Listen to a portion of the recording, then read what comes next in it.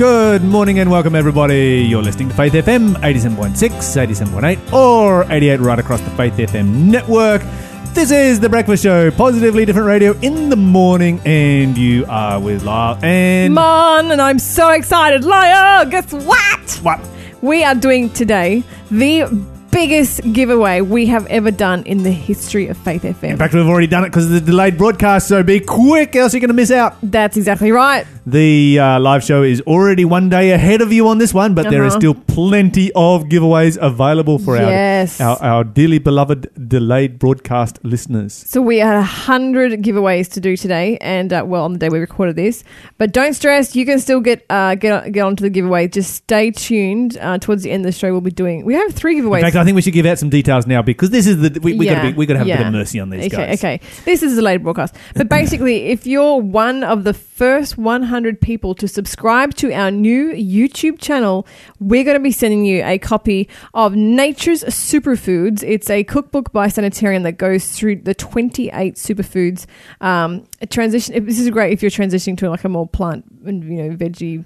Yes, a transitional cookbook. Yeah, if you're wanting to get more of those into your system, this is a great cookbook for you. And we're going to be giving away 100 copies of this as long as you subscribe to our YouTube channel. Now, the way to do that is go to YouTube, search for Faith FM Australia, and we should be the first search result.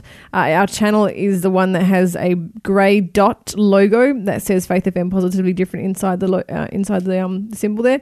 And, of course... There's things in here I didn't even know what they are. Macadamia and lime biscotti. Biscotti? But it sounds really yummy. It is. Biscotti is delicious. The pictures of it are amazing. Yes, indeed they are. Then mango and sweet chili dip with pita bread. This is like... It looks good, right? Like orange pancakes with apple syrup. I'm going to have to put this down.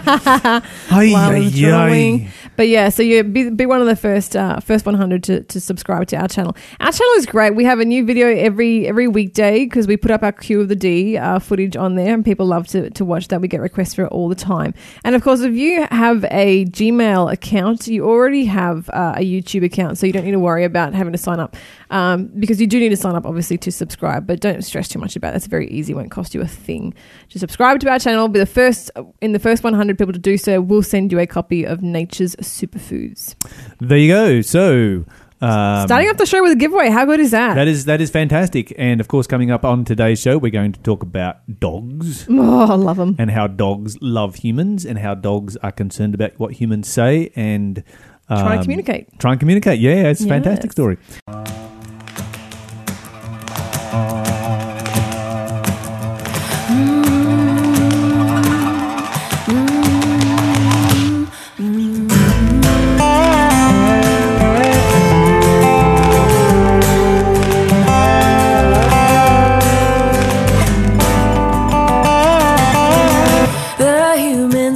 Can be filled with regrets.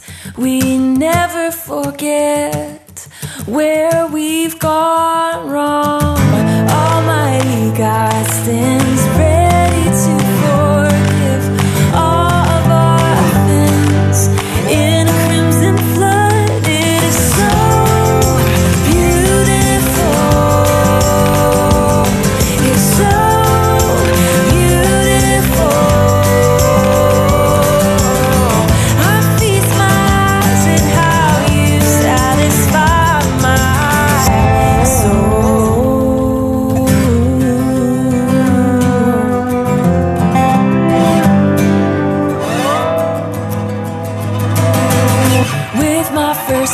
I drew in depravity, needing your mercy even in my first hour.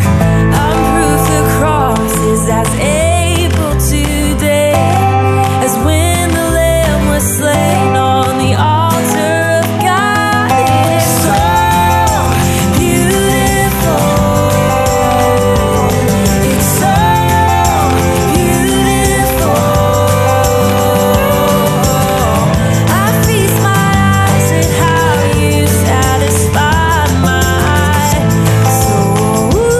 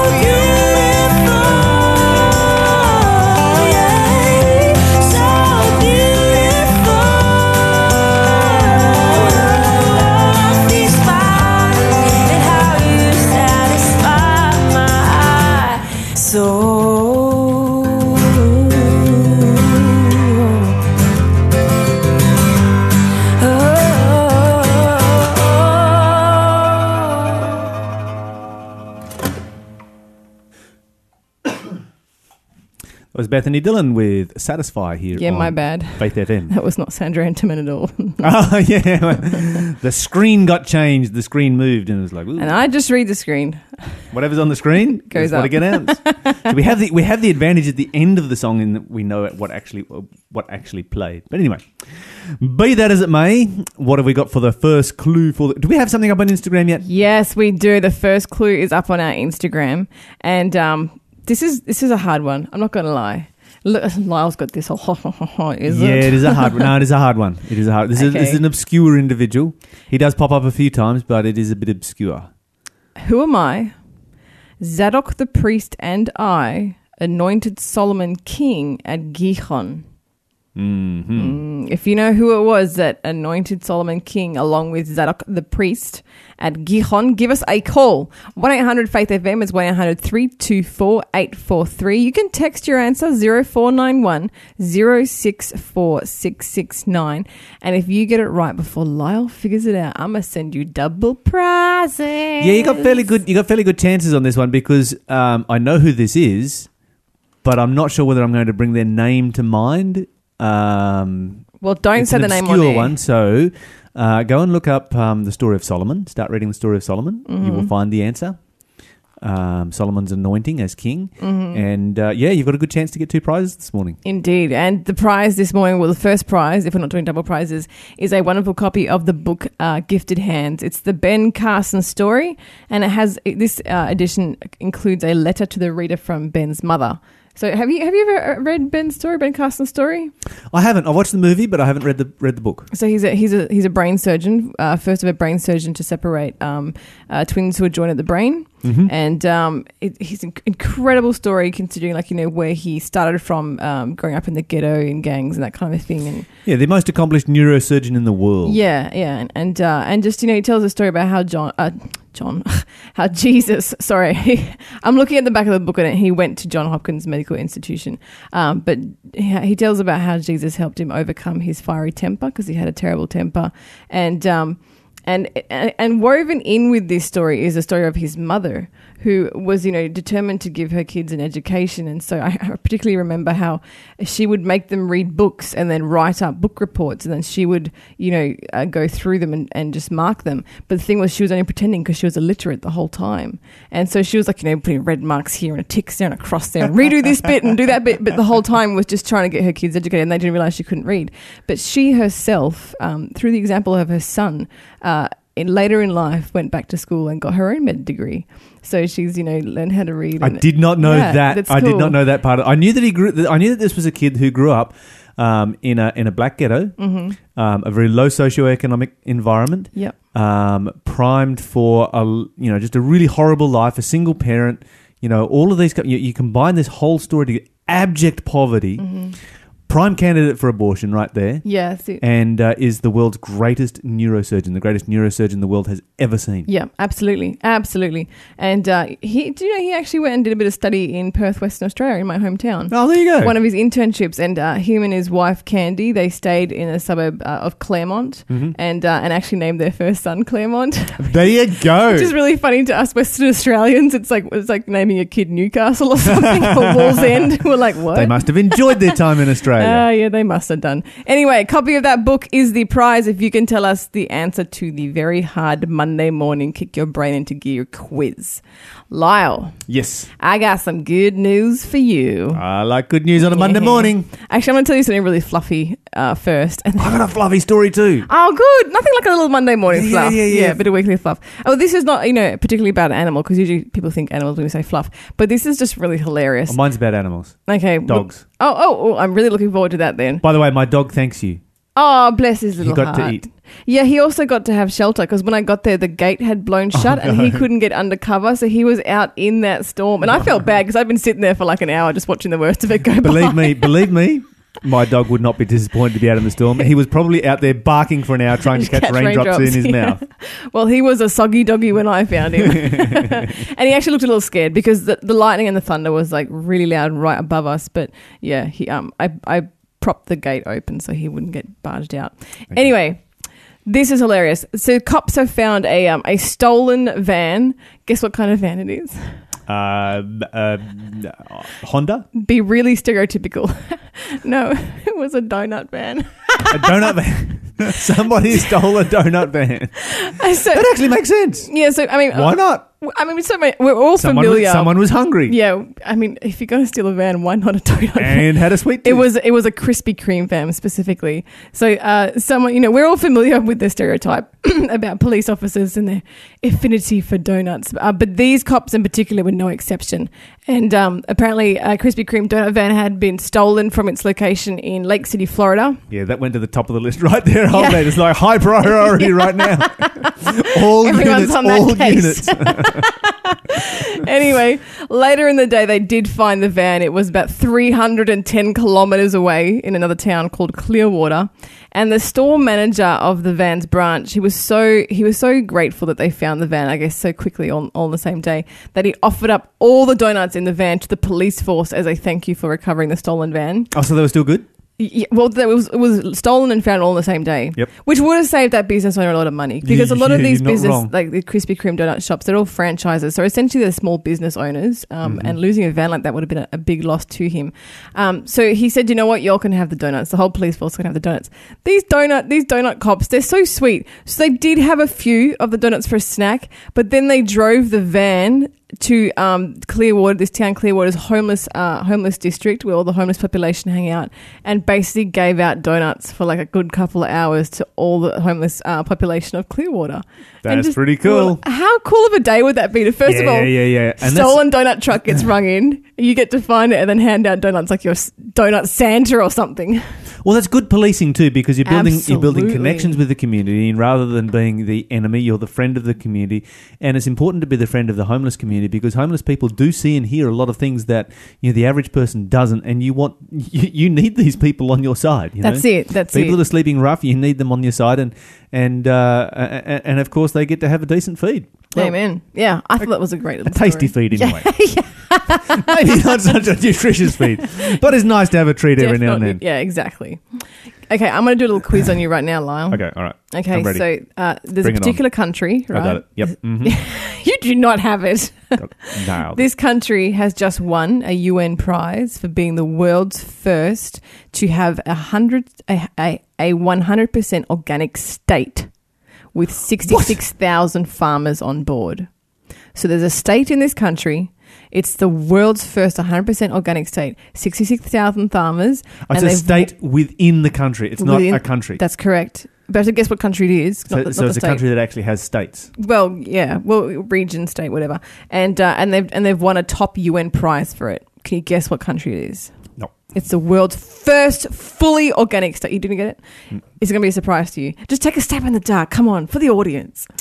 A country with states. Lots of countries don't have states. Don't focus on the states. Focus on who would go organic. Maybe somewhere in Scandinavia. You're wrong. It's India. No, what? I know, right? That's what I was thinking. I was like, no way. They can't afford pesticides. Lyle, slap on the wrist for that one. So, this is actually really great.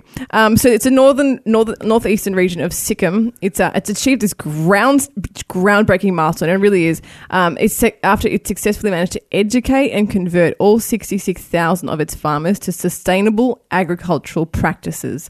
And I have said this so many times. This is absolutely blowing my mind right now. I've said this so many times. So education is key. Education is key to any change. Any change whatsoever, you need education. So in addition to educating their farmers on organic farming, the state's policy implemented a phase-out of chemical fertilizers and pesticides and a total ban on sale and use of chemical pesticides. It actually slowly began its journey towards receiving organic certification back in 2003. So this has been a long journey for them. Wow. Yeah, so it reached... This is before organic was even trendy. Exactly. So, but it took let me see, 12 years until 2015 to reach its goal, and then another 3 years later they'd won this award. And it really is a very prestigious top award from the UN, and it was dubbed the Oscar for Best Policy.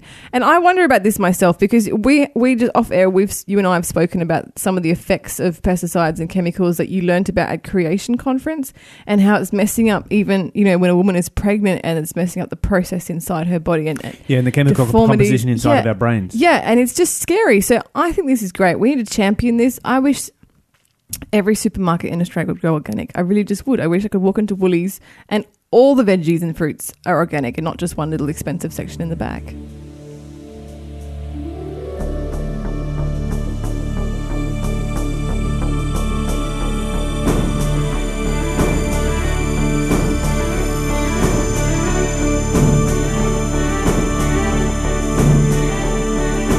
Our Father, who art in heaven, hallowed be thy name.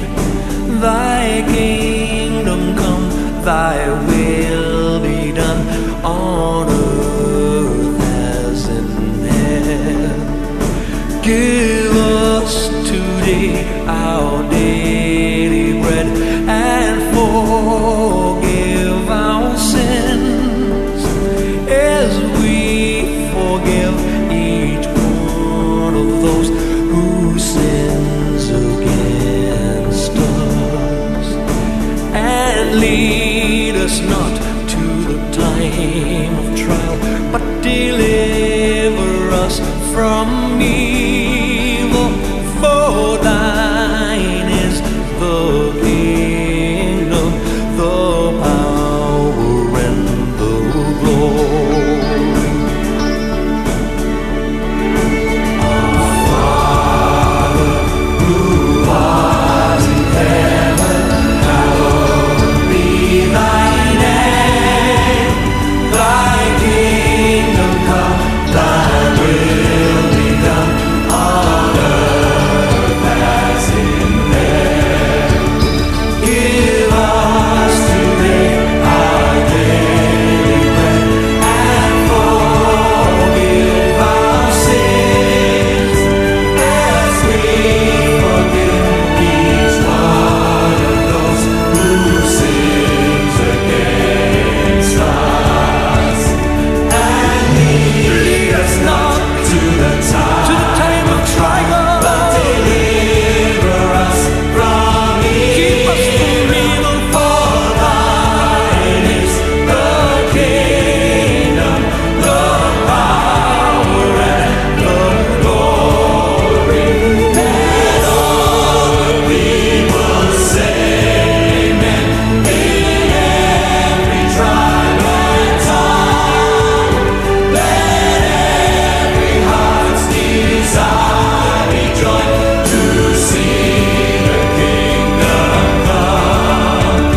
Let every hope and every dream be born in love.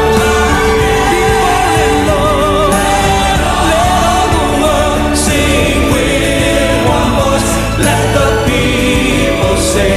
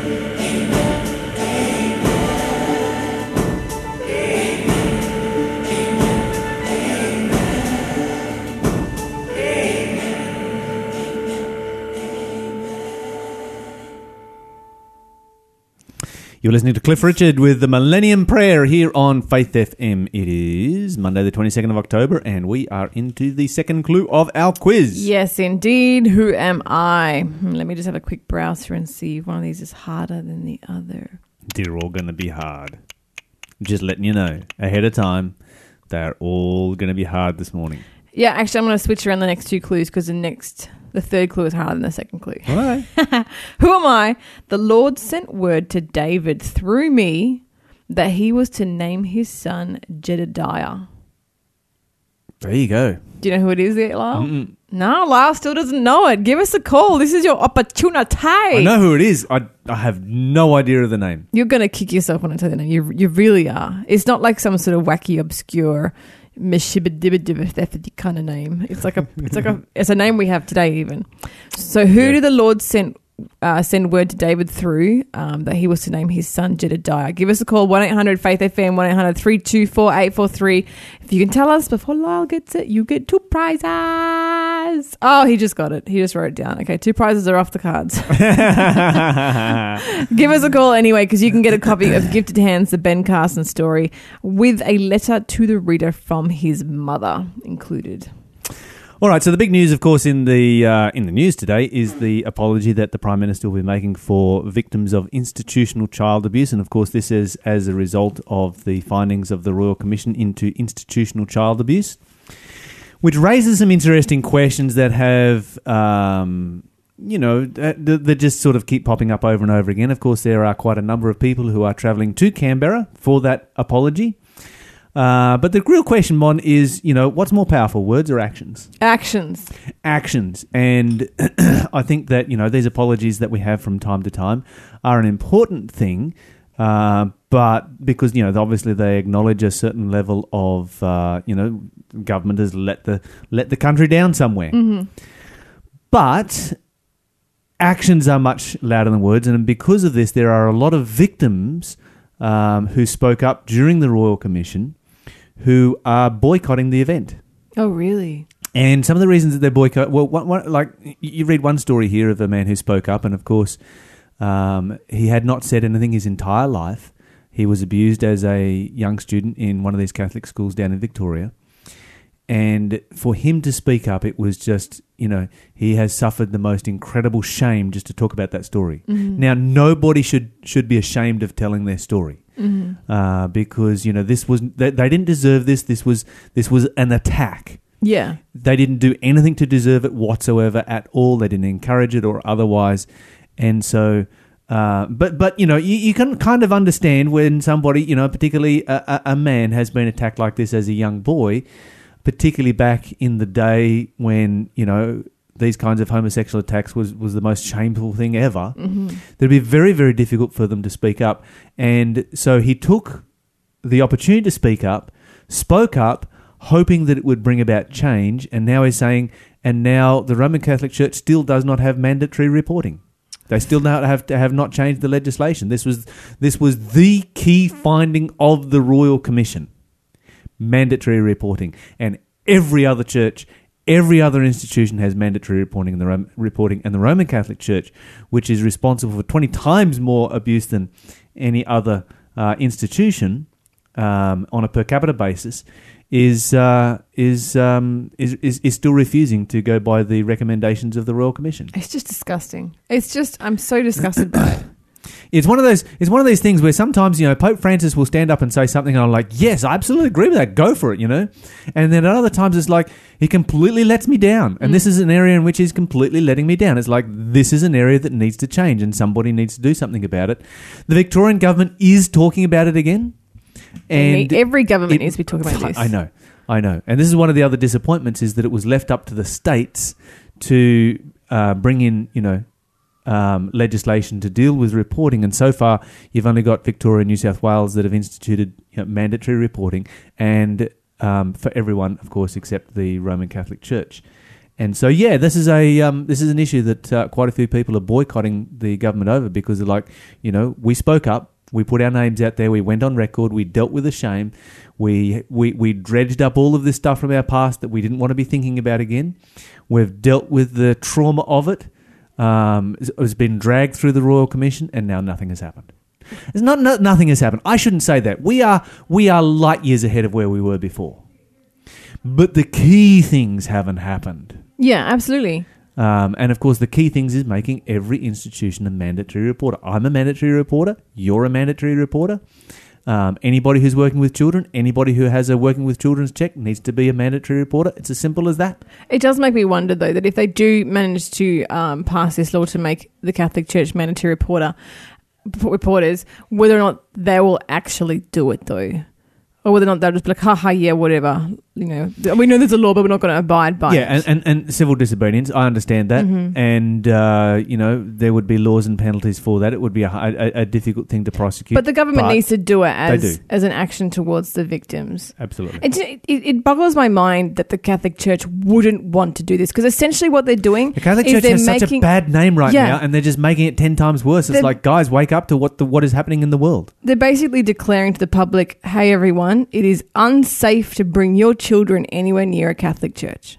Just by the way. It's a way of saying that, isn't it? Anyway. I'm staggered by it. I On a more positive sympathise with all the people who had to Yeah, go absolutely. Yeah. And an apology that is well deserved. Mm-hmm. We need to be apologising for this. Okay, moving on to happier stories. Go on. Weekly fluff. Oh, yes, doggies. Dog stories. So they got a bunch of dogs and they trained them to sit still in an MRI machine. What? So they could study their brains to find out what's going on inside their doggy brains. I bet you they found the most positive brain scans ever. Just Well, happy. This is the crazy thing. I know it. Dogs are the happiest creatures on the planet. But what they did find that was interesting was that they were specifically looking at how dogs respond to human language, and they found that there is more neural activity in a dog's brain when you present a dog with a word that he doesn't know. Oh, really? Now, of course, the opposite is the case in human beings. Okay, so if you walk into a room where a group of people are speaking a foreign language that you don't understand, your brain shuts off. Yeah. Whereas a dog's brain switches on. He's trying to figure out what you're trying to say. That's right, because he actually cares. And he does that little head tilting thing. It's so cute. I know, he does the head tilt and he has a think about it. It's like, because they would show him, they'd show the dog toys, like Piggy or Monkey, that the dog understood and recognised and knew. And sometimes they would just say the words, Piggy or Monkey, that the dog, understood those words, and there would be joy in the dog. The dog would be happy. And then they would say, like Bobu or some, unintelligible word. And sometimes they would associate that with an object that the dog had never seen before, and the dog would do his head tilt and be just thinking really hard, trying to figure out what his owner was saying, because he loved his owner so much and he wants to make his owner happy. And he wants to communicate. Oh, that's so sweet. Now I really, really, really want a dog. Everything I find out about dogs just makes them better. I swear to goodness. They certainly were created to be, man's best friend. They're adorable. Do you know what? I am, because I really want a dog, but the only thing that prevents me is because I have a little bit of an allergy, and so I need one of those non-shedding dogs, but they're usually a bit more expensive. So I'm just going to casually just put out a little feeler. So if we have any dog breeders who are listening who feel like they might want to donate a puppy to a non-allergenic allergy puppy? Yeah, preferably like a medium-sized male chocolate labradoodle, but nothing too specific, you know. Or expensive. Because, Faith FM could totally use a mascot, and we promised we'd put up pictures of him on our social media, and we'd totes tag your breeding business. We really would. Don't tell my boss I said this. Bring you in for an interview. That'd be the best interview ever. Tell us all about how dogs were created by God to be man's best friend. Amen. Did you know... at your son's 21st birthday party earlier this year, I organised a scavenger hunt for them, and one of the challenges that you could get to do to get more points was to take a picture with a puppy. And one of the teams actually totally ballparked it because they found a puppy and brought it to me. Oh, it was the best thing ever. They got many, many, many extra points for bringing me an actual puppy. But yeah, animals do bring us joy, and we do remember that God created them for this. And it's interesting to see the connection between how animals want to communicate with us and the same way that God wants to communicate with us. When we speak to him, he goes into this communication. He wants to figure out what we're trying to say, and he listens to our prayers. So yeah, it's interesting to see the correlation there.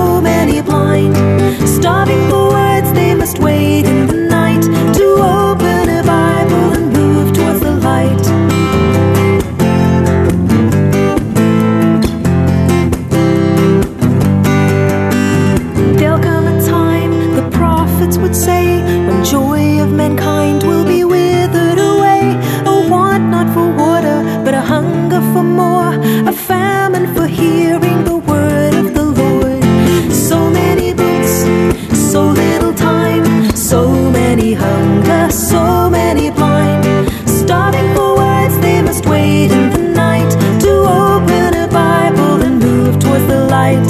Open a Bible and move towards the light.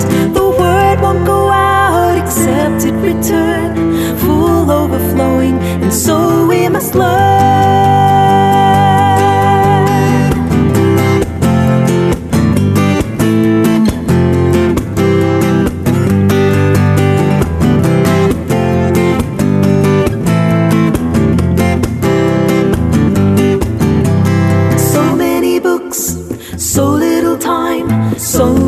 Hunger, so many blind, starving for words they must wait in the night to open a Bible and move towards the light. So many books, so little time, so many hunger, so many blind, starving for words they must wait in the night to open a Bible and move towards the light. Open a Bible and move towards the light.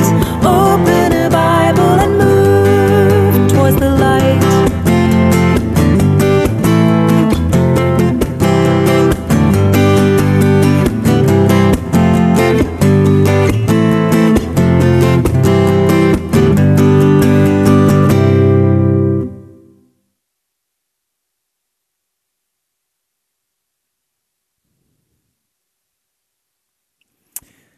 Welcome back, everybody. You're listening to Faith FM 87.6, 87.8 or 88.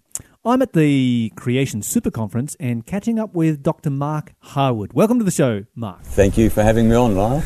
Now, just as an introduction, Mark has played a key role in the development of Australia's national satellite system since its inception back in 1980. Is that right, Mark? That's right. It was way back in the days before companies like AUSSAT even existed, and Australia did not have its own national satellite system. Wow.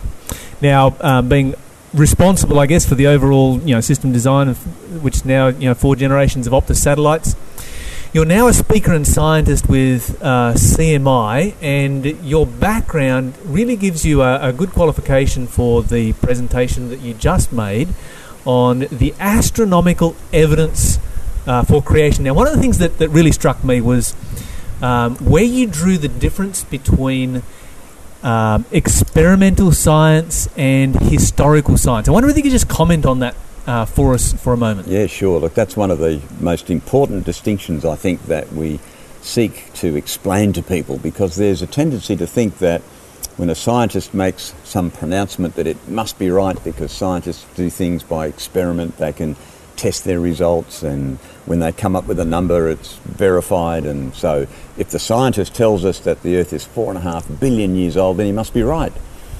But there's a difference between actually observing something and conducting experiments on it in the present, that's what experimental science is about, and trying to look back into the past and reconstructing it based on what we can observe in the present. You see, sorry for butting in. So experimental science, this is where you get the observable, testable, reproducible kind of principle. Absolutely. Like the electronics that we're using right now to record this interview is all the result of people doing experiments in laboratories and testing things, and if it's wrong you can check it and fix it up. So it's all done in the present, and that's what gives us all the amazing technological gadgets that we have today, like computers and phones and all this kind of equipment. But historical science is different. In historical science, the scientist looks at evidence in the present, and then he makes up a story about the past to try and explain what he's looking at in the present. Okay, so that turns scientists into novelists? Well, they become historians, I guess, in the sense that they make up a history to try and explain what they're seeing now. Mm-hmm. But when a scientist does that, if you think about it, it's inevitable. They engage what they believe about the past to explain the present. Sure. So it kind of is a reflection, I guess, of the scientist's belief system. The belief system he already has before he even looks at the evidence. And when you interpret things according to belief, then one person's belief might be different from another's. And so you can end up with different versions or different stories explaining the same thing observed in the present. Now, in the talk, I had an example of some fossils that went together to form a creature called Pachycetus. And the people who found it thought that this was an intermediate link between land mammals and sea mammals. Now, the evolutionary story has it that life evolved in the oceans, and then we came up onto the land and developed legs and lungs and all sorts of things. Finally, land mammals evolved, and then some of those went back into the ocean and evolved into sea mammals like whales. So when this guy looked at this, the evidence, and by the way, all he had was a fragment of a skull and a couple of teeth, he reconstructed something which he thought would fit beautifully as an intermediate form between a land mammal and a sea mammal. And they called it Pachycetus, which means a whale found in Pakistan. Now, with Pachycetus, let's just think about this. You've got part of a skull, Yeah, a couple of teeth. that's right. How do you then go from there to how much imagination is required? Heaps of it. Heaps of imagination. Right? I mean, I'm not a scientist. I'm just looking at it and thinking, that's a pretty long stretch. That's right. Someone once said, I love science. One gets such a wholesale return of conjecture from such a trifling investment in fact. Which I think was very well expressed. It might have been Mark Twain. Yeah. But, look, it is. It's imagination. Now, the interesting thing was that this Pachycetus thing was published in a scientific journal, and everybody thought, wow, they found an intermediate link between land mammals and sea mammals. But then about 7 years later, they discovered a complete skeleton of Pachycetus, and it actually turns out to be a large rodent kind of thing, which is nothing like, big rat, nothing like what they had envisaged in this scientific article. Right. So the point is, when you get more evidence, there's less room for imagination. But it does illustrate the point that historical science engages the scientist's belief system. So when a scientist approaches the evidence, if he already believes the evolutionary story, the idea that there is no God, you have to explain everything in naturalistic terms, and so we immediately have to have deep time, billions of years, and random, unguided processes. If that's the scientist's belief system, then he interprets all the evidence he sees in that light. Sure. But on the other hand, there are scientists like myself and many others, and those employed by CMI, for instance, who believe that God's word is the truth, and that the historical record laid out in the Bible gives us a much better framework for interpreting the evidence that we see in the world around us. And God's word says that God created everything in 6 normal length days, just like the days we experience now. And not only that, from tracing the genealogies and all the rest of it, you can construct a timeline that gets you from the time of creation to the time of Jesus in approximately 4,000 years. Sure. And from the time of Jesus to today is about 2,000 years. So according to the Bible, not my idea, here we stand about 6,000 years after the creation. So when you look at that same evidence, that and we've got some background noise here, but that's because we're just live at the super conference. That's all good. But when you've got that same evidence, you're looking at it through one pair of glasses, which is the biblical pair of glasses, because you and I, we've seen evidence of inspiration. Somebody else looks at it through a different pair of glasses. The evidence isn't going to change. The evidence is the same. That's right. But the conclusion can be widely different. Absolutely. From a scientific perspective. That's right. Depending on the glasses that you're using to That's right. look at that. So it's interesting, isn't it? Because it comes back to the scientist's belief system. So all the apparent conflict between science and the Bible actually comes in this area of historical science, because it's a conflict of two beliefs about history.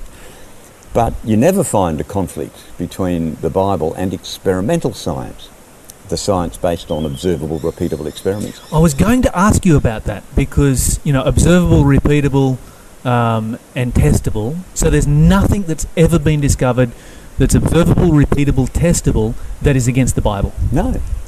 That's absolutely fantastic. not. You see, the Bible is truth, right? It's God's word. God doesn't lie. There'd be no sense in him lying, nor in deceiving us. He wouldn't say, for instance, that he created in 6 days and make it so plain in the text that that's what he meant, if indeed he had not done that. So we start on the rock-solid foundation of God's trustworthiness, his integrity. In him there's no shadow of turning. He knows everything, he's all-powerful, and it's an eyewitness account of what he did right from the beginning. Given to us, because if you think about it, we would have absolutely no other way of knowing what happened right back at the beginning, unless the eyewitness, the Creator himself, had not written it down for us. Sure. But he has. Yeah. I'm speaking with Dr. Mark Harwood at the Creation Ministries International Super Conference in Queensland. We're talking about historical science and experimental science. Now, you particularly spent some time talking about astronomical evidence, and I thought that we might spend a little bit of time talking about that. Sure. Let's start close. Let's start with the moon, shall we? Yes. Well, I talked about the moon a bit at the conference. In fact, this is a lovely example of how observational science not only does not disagree with the Bible, but it affirms what the Bible says, and it confirms the historical record. And, the interesting thing about the moon is that secular scientists have tried to explain the origin of the moon. Now, you'd think that something so close to us and something we've actually walked on and sent space probes to and busily orbit and photograph and measure and do all sorts of things, that we'd have a pretty fair idea what, how it came about. But of all the secular theories, and there are at least 4 major lines of thought, they all fail at some point or other to explain the existence of the moon, to the point where one very famous Harvard University astronomer said once jokingly that there is no satisfactory explanation for the existence of the moon, so the best explanation is that it is an illusion. So, obviously in a moment of humour. Yeah, sure. But underlying, I think, a sense of a bit of exasperation. But the Bible tells us that the moon and the sun and all the stars were created on the 4th day of creation week. So if we go back to the source book, the authoritative record, God's own eyewitness account, then we know when the moon was created. And we know why, because it was to serve as a lesser light to rule the night. So the Bible describes it as a lesser light to rule, and also a way of marking seasons and so forth. Yes, that's right. Does the moon have other functions here on this earth? Oh, look, it influences our tides, for instance. It causes the ocean tides to continually oxygenate the coastal waters so that life can thrive. It's an integral part of our whole ecology of the planet. It has a very important role. But one of the things that I brought out in the talk was that the moon is currently observed, it's observational science now, to be receding from us at about 4 centimetres a year. And we know that because the Apollo astronauts actually left corner reflectors on the surface of the moon. And these are reflectors that reflect light back to the Earth. So scientists send up high-powered laser pulses and they get back the images, and from that they can measure accurately the distance between us and the moon. So here it is steadily receding at about 4 centimetres a year. But you can wind that process back and say, well, that says that as it got closer and closer, tides would have been greater, but more and more energy would have been dissipated on the Earth and in the moon. And the secular scientists themselves have figured out that the Earth-Moon system cannot be older than about 1.5 billion years. Now, the Earth-Moon system is supposed to be 4.5 billion years old. But just on observational science, it tells us, well, hey, it can't be more than a third of what they need it to be. So it's a big problem. And what they don't say is that you can't actually even get to 1.5 billion, because by the time you're getting close to, say, maybe 1 billion, the Earth would have melted. So life would have been totally impossible on the planet. So that's the kind of evidence that I think is very important. People don't hear much about that. So what do? Well, when you are faced with observational evidence which doesn't stack up with your beliefs, you have to try and bridge the gap. And so they make up a story. And the story goes like, well, maybe there was less energy dissipation in the past and the moon wasn't receding so quickly. But wait a minute, aren't we supposed to be studying the past based on what we have in the present? Exactly, right. And now you've got the point, you see. So what we do is we make up a story, but you see, you can't observe that. So it's actually not science.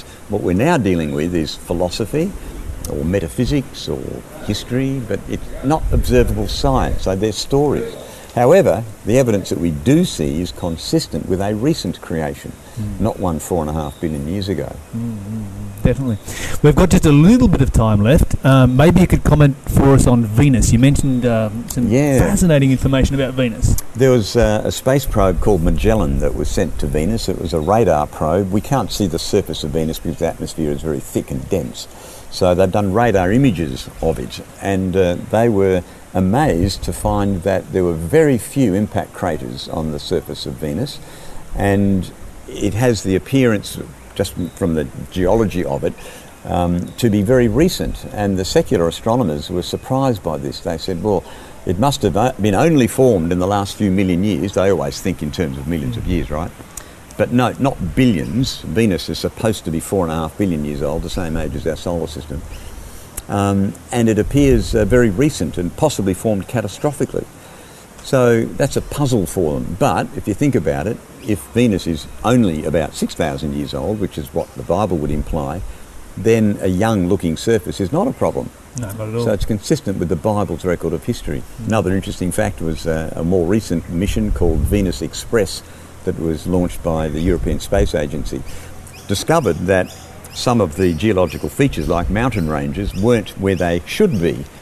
And they figured out that Venus's rotation rate must have slowed down by 6.5 minutes in the 16-year interval between Magellan and Venus Express. Now, for the rotation rate to slow down by 6.5 minutes in the space of 16 years means the maximum life that Venus could have is somewhere in the order of 1 million years. I was going to say, if you go back 4.5 billion years, how fast is it spinning? Absolutely. So it's spinning itself to death. Absolutely. It couldn't exist, you see. So, and in fact, just from the secularists' own calculations, it should have locked itself to the sun by now and only had one face pointing towards it. But it's still turning very slowly, but it's slowing down even though it's going slow. So fantastic. Remarkable. Dr. Mark Harwood, thank you so much for joining us today. You're most welcome. And yeah, look forward to speaking again sometime. Great, love to. All the best.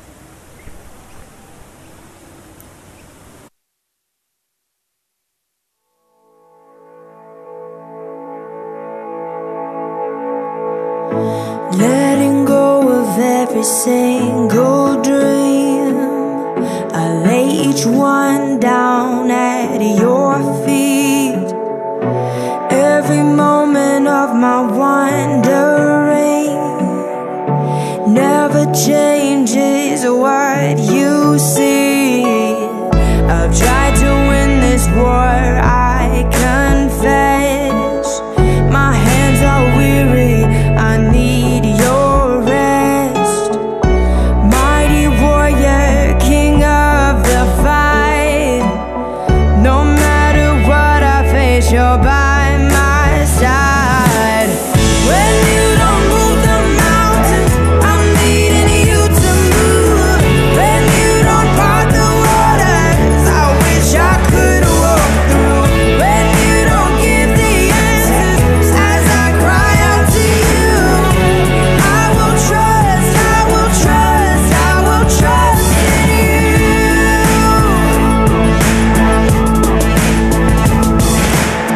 Truth is, you know what tomorrow brings. There's not a day ahead you have not seen. So in all things, be my life and breath. I want what you want, Lord, and nothing less. When you don't move the mountains, I'm needing you to move. When you don't part the waters, I wish I could walk through.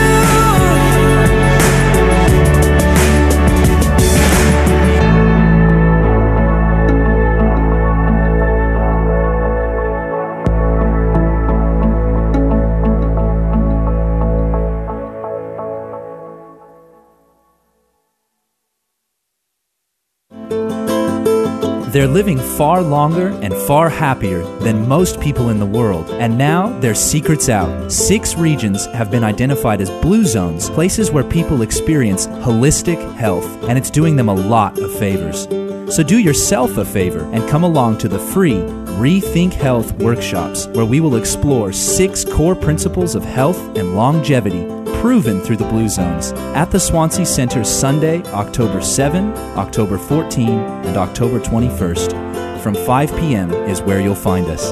For more information, call 0402 528 869 or search for the Rethink Health event on Facebook.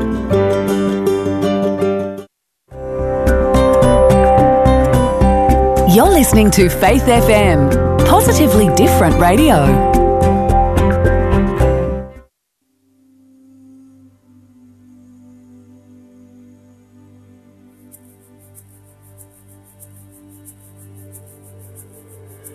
Baba yetu yetu liye mbinguni, yetu yetu amina. Baba yetu yetu liye jina lako litukuzwe. Baba yetu yetu liye mbinguni, yetu yetu amina. Baba yetu yetu liye jina lako litukuzwe.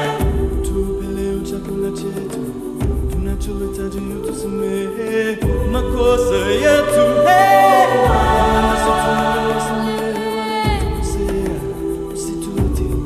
Katika majaribu lakini utuokoe na yule